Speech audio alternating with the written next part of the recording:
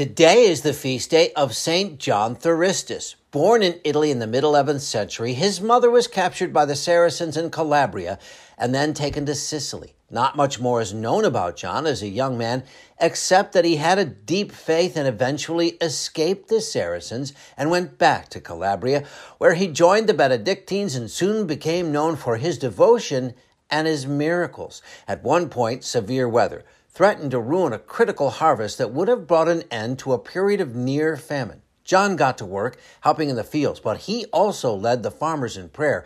And the harvest was not only saved, it was abundant, keeping the local population from starvation. It was from this miracle he gained the name Theristus, which means harvester. He died in 1129, and he is a saint in both the Roman Catholic and the Eastern Orthodox Church. St. John Theristus. Please pray for us. I'm meteorologist Mike Roberts for Covenant Network. Have a blessed day.